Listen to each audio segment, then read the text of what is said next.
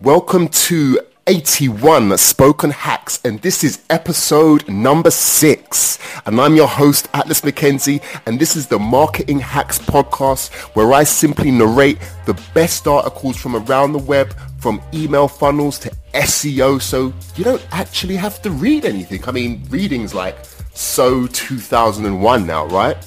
Of course it is. Who wants the reading thing, sit there in front of the computer screen and actually read? When you can hear my beautiful voice and get all the knowledge that you need.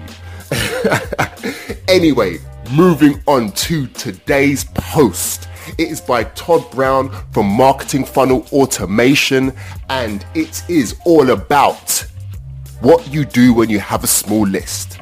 So without further ado, if you do have a small list, maybe you need to make a mess. I often hear marketeers talk about how small their list is. Look, your list may not be as big as a guru's list. That's okay. It's time for you to look at it just a little bit differently. Let's say you have around 700 people on your list. That's not a small number. Picture what 700 people in a room actually looks like. I launched a 6-figure business with a 300-person list. Don't shortchange yourself.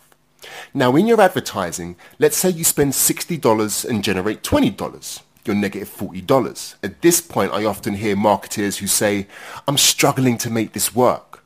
My offer is dying on the vine. No matter how hard I work at it, I'm just about ready to throw in the towel. Instead of thinking negatively, I would start thinking, okay, now I have 700 people on a list that I can monetize. How can I monetize this list? Then use the money to continue to feed your traffic, testing and optimizing it. Monetize your list right now. Invite a partner to do a webinar for the people on that list to sell something that you believe in and can get a commission. Maybe just once do a Google Hangout where you offer your product in some weird, different, strange or unique way. Now, I don't mean to suggest that these sorts of activities are the basis for a viable business in the long term, but in the short term, you can do one of things like this to generate $500 or $800 just so you can keep working on fixing and optimizing your funnel. The long-term game versus the interim game.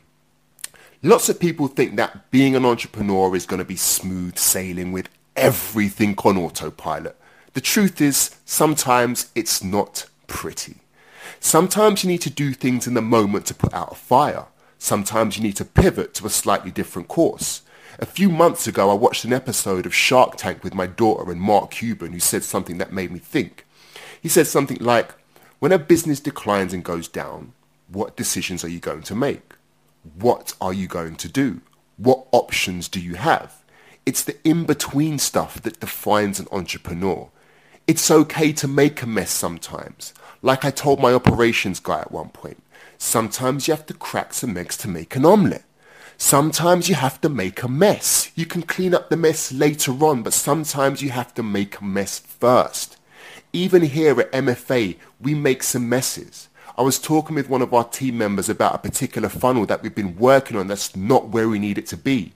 I said, sometimes you have to do things in the interim to keep things churning, even if you don't plan to do the same things in the long term. The long-term game is different from the interim game, but you need to play the interim game to get to that long-term place. So, what can you offer them, that 700 people on your list? I'd go reach out to a partner and do a partner promotion with them. Don't be afraid to get on the phone with a big player and say, hey, I want to introduce you to my little tribe of 700 people.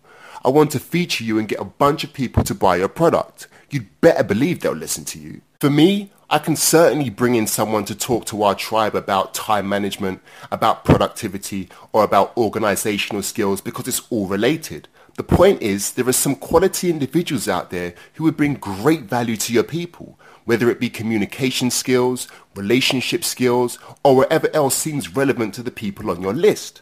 So I encourage you to take out a piece of paper right now. Start writing down the additional skills that the people on your list would benefit by knowing. Then find someone great who can offer them a way to achieve those skills. Find a quick way to monetize your list and don't throw in the towel just yet. Wow, what a great post from Todd Brown from Marketing Funnel Automation. I really hope you took away something from there, because it's got some massive takeaways. You know, it's fine to make a mess. It's fine, because after you make a mess, you can clean up, sieve out what you don't need, find all the goodness, and move forward at speed and be efficient, exactly what you're trying to do. Don't be afraid to make a mess. I hope you like this post. I've got another one coming up for you real soon. So please take care, keep hustling, keep grinding, keep your head down, and I'll see you on episode number 7.